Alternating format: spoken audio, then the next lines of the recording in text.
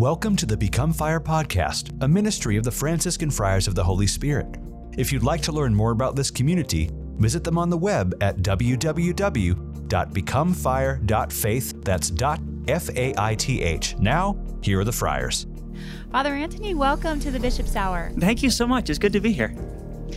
So fun to have you here. I'm just ecstatic because you've never come in before, I don't think. Not with the two of you. No. It was years ago I was on. But no, this is very exciting. Like I said, I listen occasionally when I'm driving back from a funeral and the two of you on.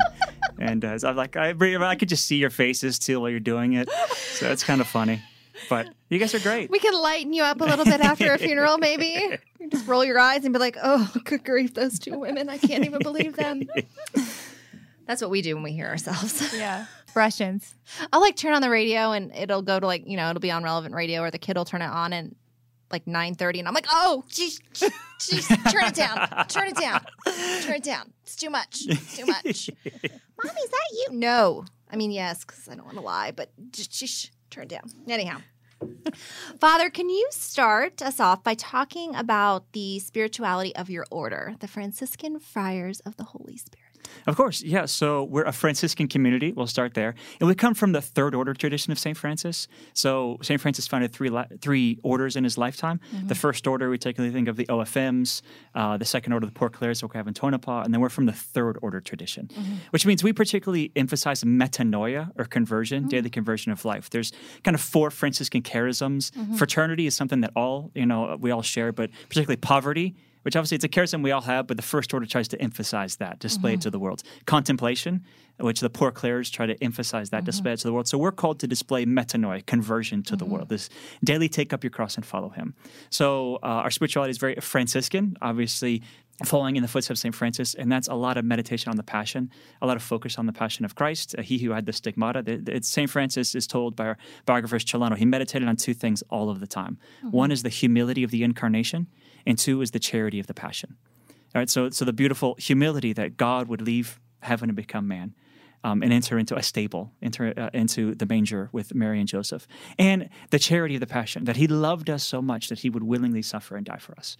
So we try to focus on these aspects of the life of Christ through the lens of St. Francis, and live, obviously, the vows of poverty, chastity, and obedience to display kind of this metanoia, daily conversion, daily taking up our cross and following Christ, daily displaying the humility of the Incarnation and the charity of the Passion. And you all are having quite a little vocations boom right now down there. You have a number of men in formation. Is that correct? We do. So we have two houses. So we have our house down here in Phoenix. That's with our what's called initial formation. So postulancy and novitiate. When a man comes in, he has to spend 2 years with us. The first 4 months as a postulant, he's just getting to know the community. And then he'll spend 1.5 years as a novice, which is an intense time of prayer, being formed in the spiritual life, the life of St. Francis, the life of prayer. And he'll have the habit at that time, or receive a religious name at that time. And so, we have 4 men in what's called initial formation, so 2 postulants and 2 novices, great guys, young guys who are loving their life and doing well. And then we have 5 seminarians, so 5 men who are in that specific time studying for the priesthood, either philosophy or theology. And that's up in Detroit. So we have a house up in Detroit going for the men attending Sacred Heart. And only 4 men in formation are up there. 1 man in formation is down here doing a pastoral year. So he's down working with the native community with us, Brother Elijah. So God's been really blessing us. We're only a few years old. Yeah. A bishop established us 5 years ago, actually in 2015. 2016. We got here in 2015. And here we are. And we have 8 men in formation. So God's really blessed us. So amazing. So real quick, Detroit, I was privileged enough to go to Ann Arbor, Michigan this summer for some training. And I got to visit with Brother David and Brother Elijah while I was there. And I didn't get to go to St. Mary's in Redford, but I've just heard that it's a stunning church and that the community is just amazing. Father Athanasius, who was ordained in 2017, Yeah, right? I think that's right, yeah. He's kind of heading things up there while he finishes some studies. Is that right? That's correct. So he's what's called our cleric master. So he's in charge of all the men who've finished their novitiate, and they're in that time of formation towards the priesthood.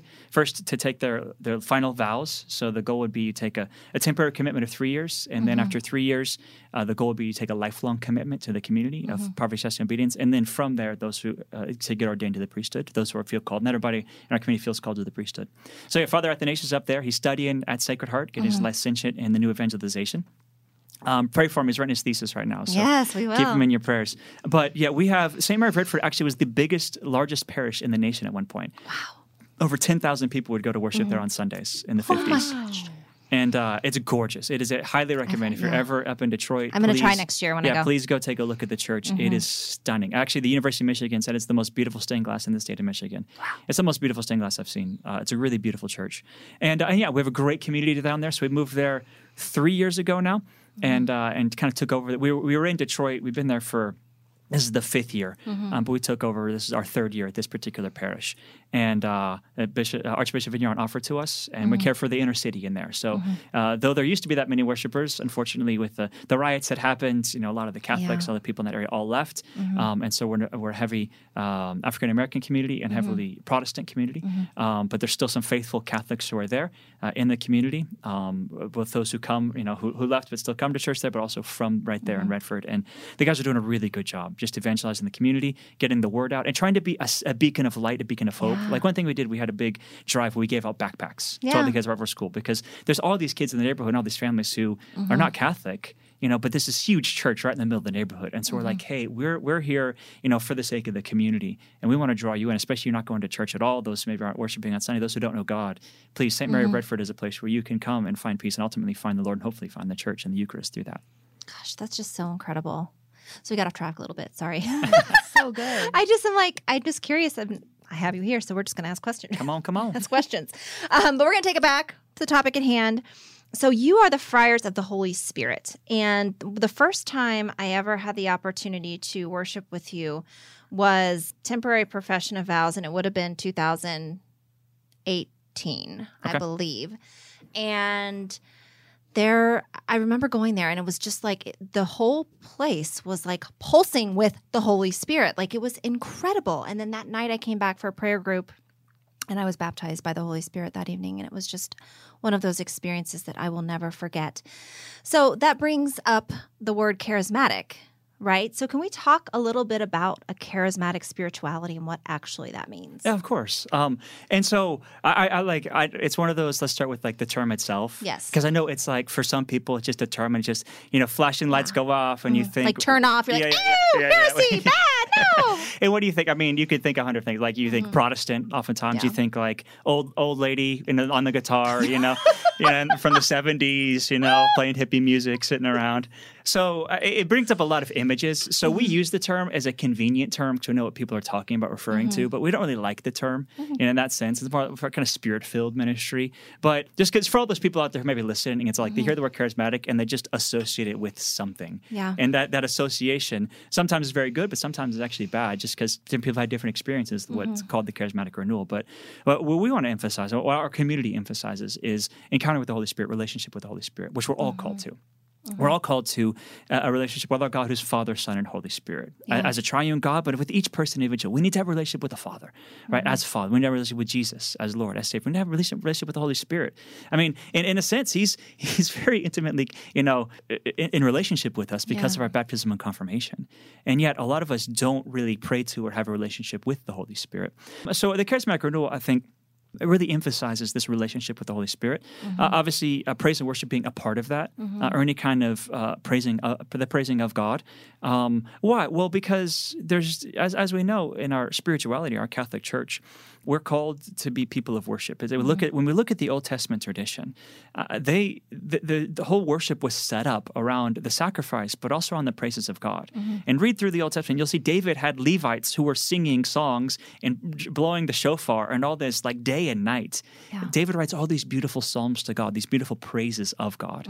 Right? It's a part of our tradition, the praising of God, and oftentimes that looks like a taking a current form with modern kind of contemporary praise and worship, but ultimately rooted in this need to, and our own need to worship. And we see it. I mean, it's football season right now, and we I went to a football game a couple years ago at Cardinal Stadium. Farley Petrie is a huge Steelers fan. Somebody gave us tickets. Went to the Steelers game. I don't know if I'll ever go back.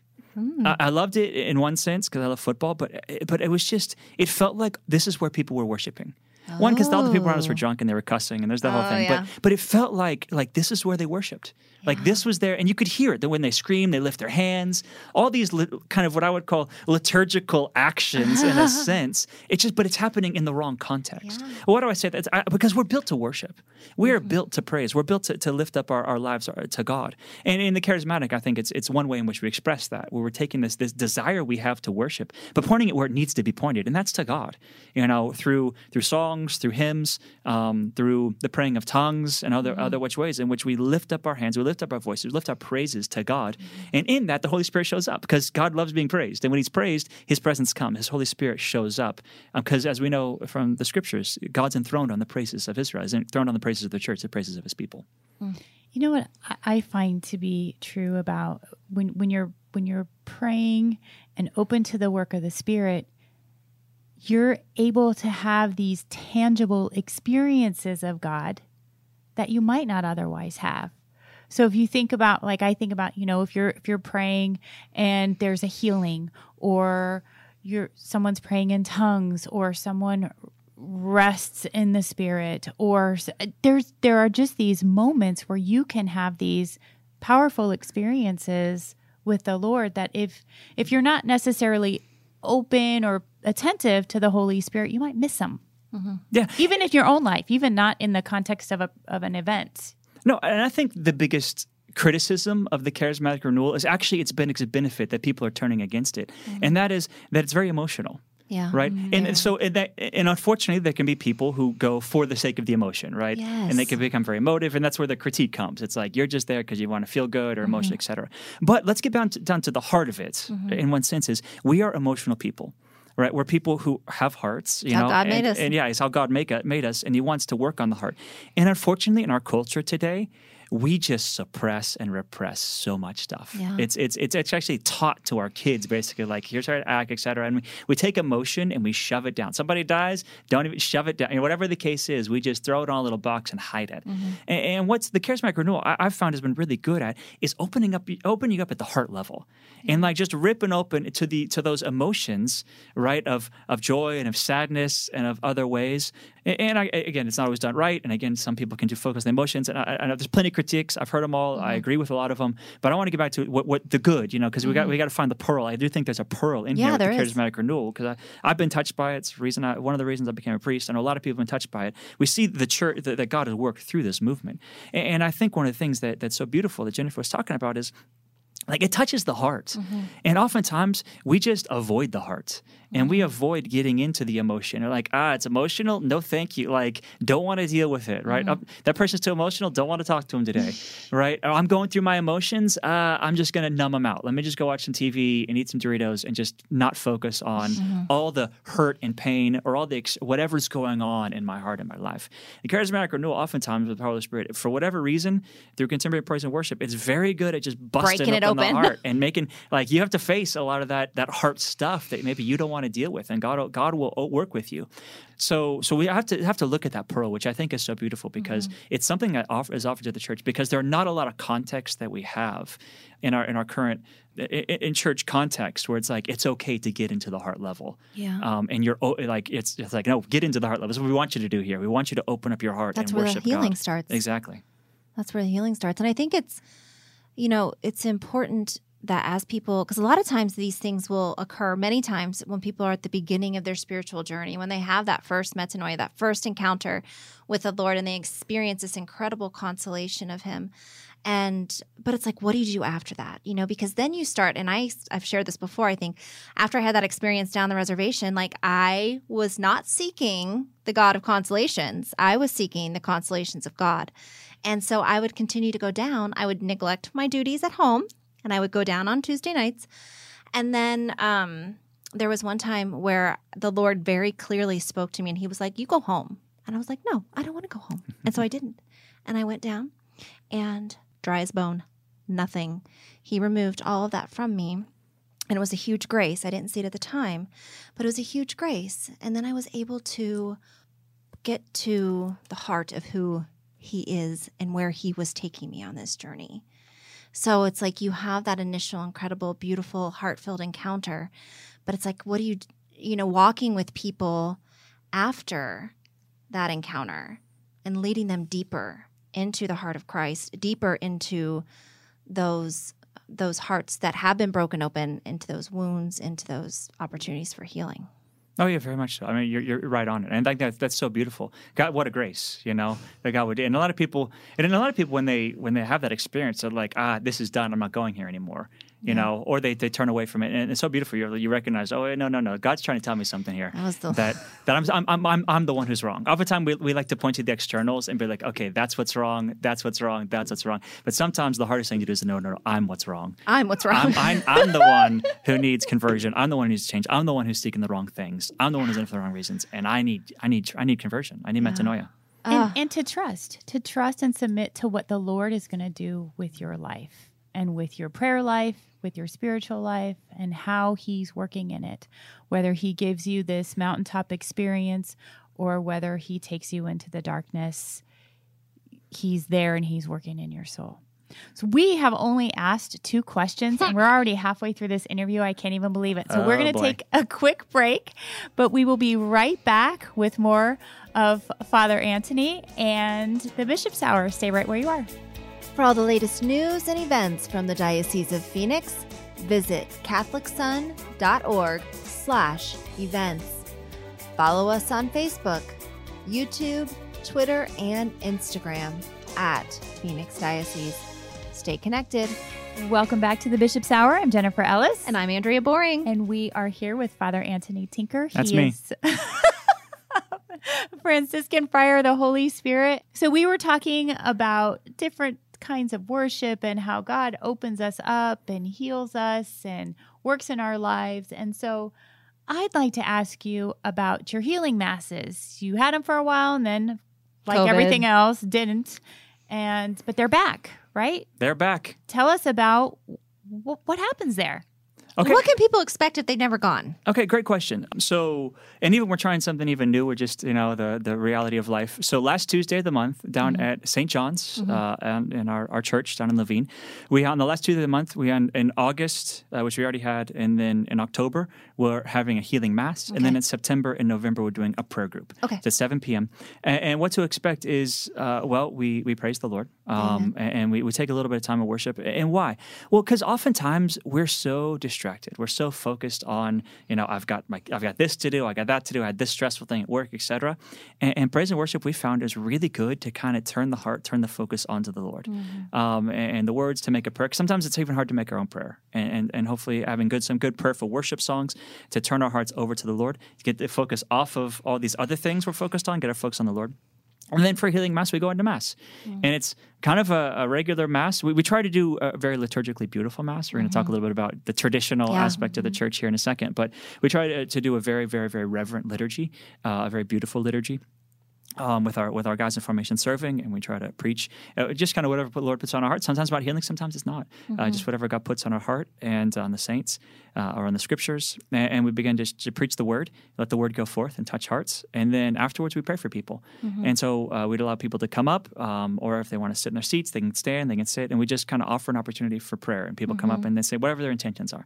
And some people want some kind of physical healing. Some people need, like we talked about, healing of their hearts. Some people just need, they don't even know God. They want to experience Him. There's people just all over the place who are there. And so we just pray for their intentions. And we let God work. It's really pretty simple. You get out of the way and let God do things. And sometimes people have profound experiences where they feel things like you were talking about. You have this great profound experience when you pray for it. Some people, they don't feel much at all, know. But we just trust the Lord's work. And wherever the person is, whatever God wants to do, praying against anything that might stand in the way of what God wants to do, and then praying for whatever God wants to do in their life. And we have seen incredible things. I mean, I could stay here and just talk about healings people have experienced. I mean, we've seen stage 4 cancer completely healed. Incredible. We've seen people off of addiction, struggling with addiction, they've been healed. Just from everything, physical, emotional, spiritual, psychological, we've seen great healing. We have confessions going the whole time as well. So obviously that's even more powerful than us praying for people, that we've got the Eucharist and we have confessions for people to be healed. I have a story for you. I don't think you've heard this one. So when we were in Ann Arbor, we had Brother Andre and Brother Elijah over, and I brought over 3 students with me from my spiritual direction school. And one of the gals was going to leave early. Her name's Krista. She was having a headache, and she suffers from them rather regularly. And so she was, Andrea, I think I'm going to go. And I think Brother Andre, because he's really good, intuitive with that. He was like, can we pray over you? Is that okay? And she was like, and this was we were at Christ the King, which is a very charismatic parish. And so she had been introduced to prayer ministry, but it was kind of new because we had just kind of talked about it that week. But she said yes. And so Brother Elijah and Brother Andre prayed with her and prayed for her healing. And praise be to God, her headache went away. And she actually texted me just like a week ago, and she said, hey, can you text the friars? She said, I'm in the hospital right now with having a pancreatitis flare up. She said, and they just keep coming to my mind. She's in Texas, so you guys can't just go to Texas. But I sent Brother Andre a text message and just asked him to pray, for her and for her healing and for whoever else was up there that he spoke to. And he said, of course. And I don't know. She did get out of the hospital and she was feeling better, but it was just more to me a testament of her faith. Yep. That she was like, I'm going to text Andrea and I'm going to go ahead and ask these, amazing holy men to pray for me and pray for my healing, even though they weren't in proximity, they weren't anywhere close, but just that faith was so beautiful to me. Yeah. Her faith. And God still heals. I think we just got to focus on the reality of that our God is a God who cares about his children and cares about every aspect. He's counted the hairs on your head. For some of us, that's not as many as others. But he's still got plenty of hair. But the fact that he cares so much, he knows every detail of our lives. It says we don't even know our own hearts. Yeah. But who alone probes the mind and probes the heart? Like God does. He knows everything about us, and he cares about everything. So there's little things that God still heals.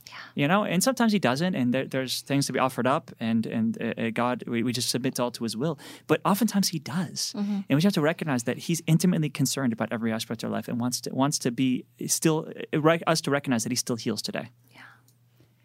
You had talked about Mass and the fact that you celebrate Mass and you want it to be very, very reverent. What is your experience also with the traditional Latin Mass? Yeah, so this is a great question because we as a community have really gotten into the traditional Latin Mass, which is very surprising. Everybody's kind of what's going on here? What happened, it was kind of independently, 3 different members of our community were all asked to kind of do traditional Latin Masses. So I know I was asked by the native peoples. Really? Yeah, so St. John's, where we are, is an old high school. And they was having their high school reunion, and I was going to go do the Mass. They said, hey, do you mind saying Mass like the priest used to when we had school here? And I was like, oh, like the old Latin Mass. They're like, yes. I was like, okay. Like my people want it. Like I want to. This was a few years ago. I was like, I'm going to go learn it. And so I went over, and thank you to the FSSP guys. They taught me how to celebrate the traditional Latin Mass. And so we've actually begun every Friday kind of doing a traditional Latin Mass here. In Detroit, we do on Saturday mornings and Sunday evenings. And it's been an incredible experience. So I guess I was one of those people who for a long time was told by others, stay away from the traditional Latin Mass. Like it's old, that's antiquated. Like we're a new church, everything was bad till Vatican II and everything's better now. Was kind of the narrative I've been getting for most of my life from a lot of different people. And I do. I appreciate what Vatican II did. I appreciate the Novus Ordo. I celebrate it most days. But to get in touch with the Mass that was celebrated for hundreds of years, 1,500 from Gregory the Great till Vatican II, and specifically this Mass from Trent, 500 years. Has been. I celebrate the Novus Ordo better because of it, because I understand. Like the Novus Ordo, there's not a lot of direction sometimes. You're just kind of like, what am I supposed to do right here? Especially like me and the deacon I work with, Deacon Ron, God bless him. Like for the Easter Vigil, we're like, what is it like? There's like it's really ambiguous. Like what are you supposed to do here? But then I was thinking about traditional Mass, like here's exactly what you do for everything you do, and what I've learned, and everything has symbolism. Like, for example, the paten. The paten symbolizes the throne, right? And the corporal symbolizes the shroud of the tomb. Oh, wow. And so in the traditional Latin Mass, you just put the host right there, or the bread right there on the corporal when you consecrate it. Right there, as if he's in the kind of in the tomb. And then it becomes Jesus, and then you take the paten, the throne, and you lift up the host. And there's lots of little things like that, all of which have this incredible beauty and symbolism. All of which is like, oh wow, like this is really beautiful and really symbolic. And I've gotten to know a lot of this beauty and symbolism, which transferred over to a lot of it to the Novus Ordo. Some of it didn't. But it helps me to understand the Novus Ordo more, and helps me to celebrate. And then it kind of like okay, well, why do we do what we do? Because you have to ask that question, like, why do I do what I do? Yeah. If oftentimes it's like, well, just what I've always done. And you're like, okay, but why? Yeah. And so that's really asked us as a community, like, why are we doing what we're doing? And that's helped us. Like, we do what's called Ad Orientem for celebration of our Mass now at St. John's, which means instead of facing out to the people, we're faced towards the tabernacle. It's kind of, we're all facing the same direction. It's how they worshiped in the temple. We're all facing God together. It's how the Mass was celebrated for 1,500 years. And even Vatican II kind of anticipated, like when you read the rubrics, it kind of anticipates you're facing Ad Orientem. It says, turn around and face the people for a lot of the prayers of the Novus Ordo. There was an exemption given or exception given to start celebrating facing the people, and it just kind of became the norm. And now when you try to go to Ad Orientem, a lot of people don't like it at all. But the reason we do it is we found, and people have commented, of the experience of the sacred. Yeah. And I think that's what I want to get to is we've talked about the Holy Spirit. We're talking about encountering the Holy Spirit, right? And we need to encounter the Holy Spirit in many different ways. But one of them is we need to recognize that there have to be things in our lives that are sacred. Like if we have nothing that's sacred, if nothing is holy, then it's all just relativistic. But if we have things in our life, and we already do this, like Christmas traditions or Thanksgiving traditions. Like your kids, I'm sure if you told me your Christmas tradition, right, and then you were like, hey, we're going to do something different this year, they'd be like, no way, right? Because this is sacred. This is what you do. This is our tradition. This is what we do. This is sacred.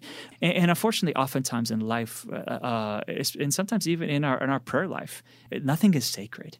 Like even the Mass, it just becomes kind of like another part of my routine, et cetera. It's nothing otherworldly. And we have to recognize, well, we're going for an hour on Sunday or hopefully half hour every day and then an hour on Sunday. We're at Calvary. We're in heaven. Like we've left. When we walk through those church doors, we've entered into heaven. And like the letter of the Hebrews says, like we are in the heavenly Jerusalem. Like we're surrounded by angels and saints. We're worshiping God. We're representing Calvary. Like there's something mystical happening here, something incredibly sacred and holy, and it's got to be set apart. And when it's not set apart, and oftentimes, unfortunately, it doesn't feel very set apart in our day-to-day routines. That we have to do the things, and even in the liturgy itself, with the music, with the serving, with the incense. I'm a big incense, a lot of bells, a lot of smells and bells. Like, why? Well, because this is otherworldly, and we have to like.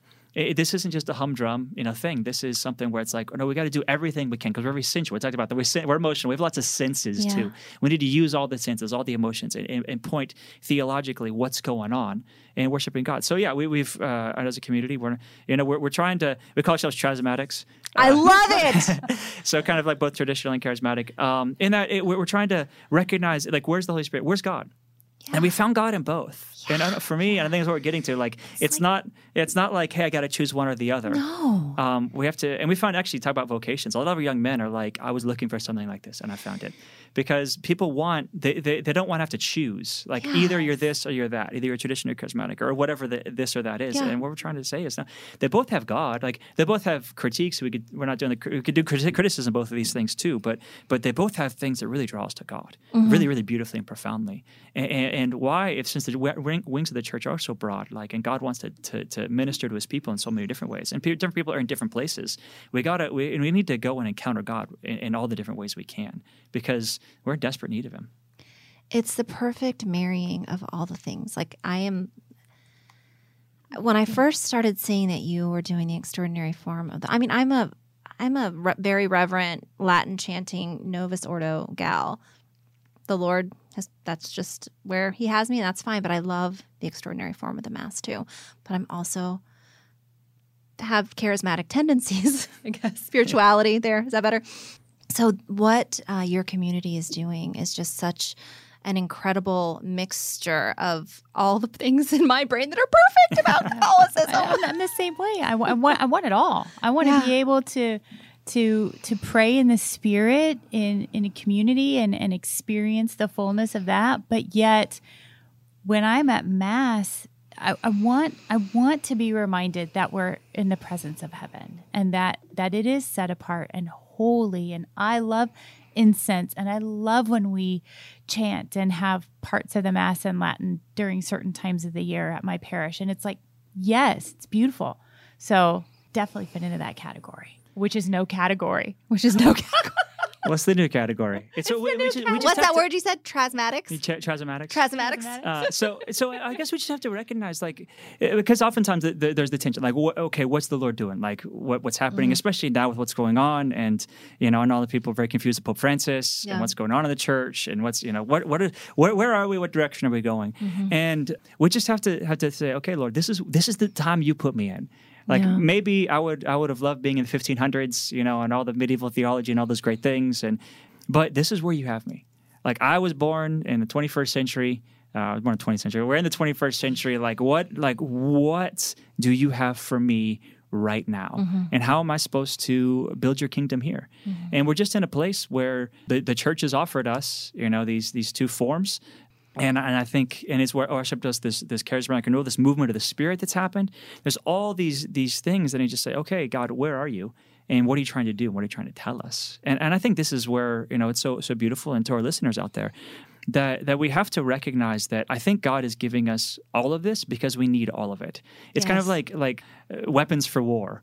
Right, and you go into battle, and you have, some people are archers, and some people are swordsmen and axe bearers, or whatever the different weapons are. You need your different weapons for battle, and God is, like I said, He needs to work on our heart, He needs to work on our minds, He needs to work on our emotions, He needs to just work on every aspect of us, our soul, most importantly, and we have to allow Him to do the work He wants to do in the way He wants to do it.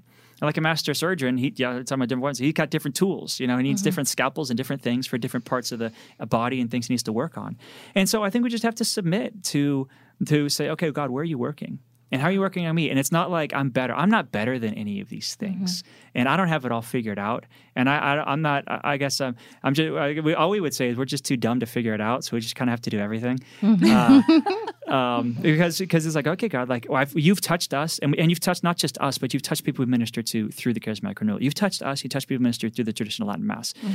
You've just touched us in the day-to-day kind of routine of life in our Catholic school and through our, the sacramental education, all these different things that are a part of what the church offers.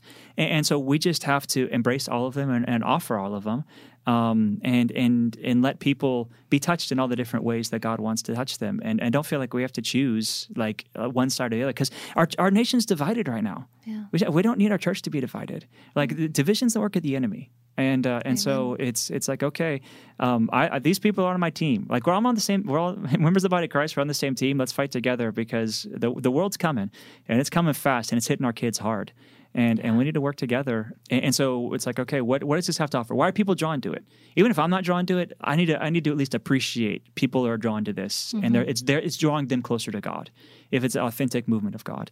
And so, okay, if this is of God, it's drawing people to God, then I want to at least understand it. And so that's my encouragement. If you've never been to traditional Latin Mass before, go and go and go with an open heart and open mind. And then, honestly, the first time I ever went to one, I didn't like it. Yeah, it's kind of grown. That's what Father Camus said too. We talked to him about it. Also. Yeah, it's like I didn't really like it, but it's very much grown on me because I understand it more now. And he had to look into it. I'd be like, what are they doing? Like, I don't like it. It's kind of, it's quiet. It's in Latin.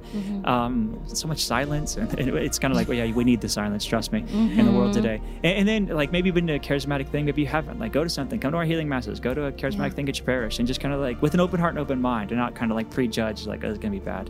But just like, okay, God, I want to. If you're gonna want to touch me through this, I'm ready to be. I'm ready. I'm open, because I want you. That's what we're like to be talking about. I want a relationship with God. Yeah, that's so beautiful. Well, Father, we are out of time. I can't even believe it. Well, it's been fun. Thank you. It has been. Thank you so much for coming by today. Anytime. Thank you for listening to this episode of the Become Fire podcast. The Franciscan Friars of the Holy Spirit can be found online at www.becomefire.faith. That's .faith. The Franciscan Friars of the Holy Spirit are also a 501c3 charitable organization. If you feel called in any way to give financially to their mission, please go to www.becomefire.faith/give. That's becomefire.faith/give. May the Lord give you His peace. We'll see you next time.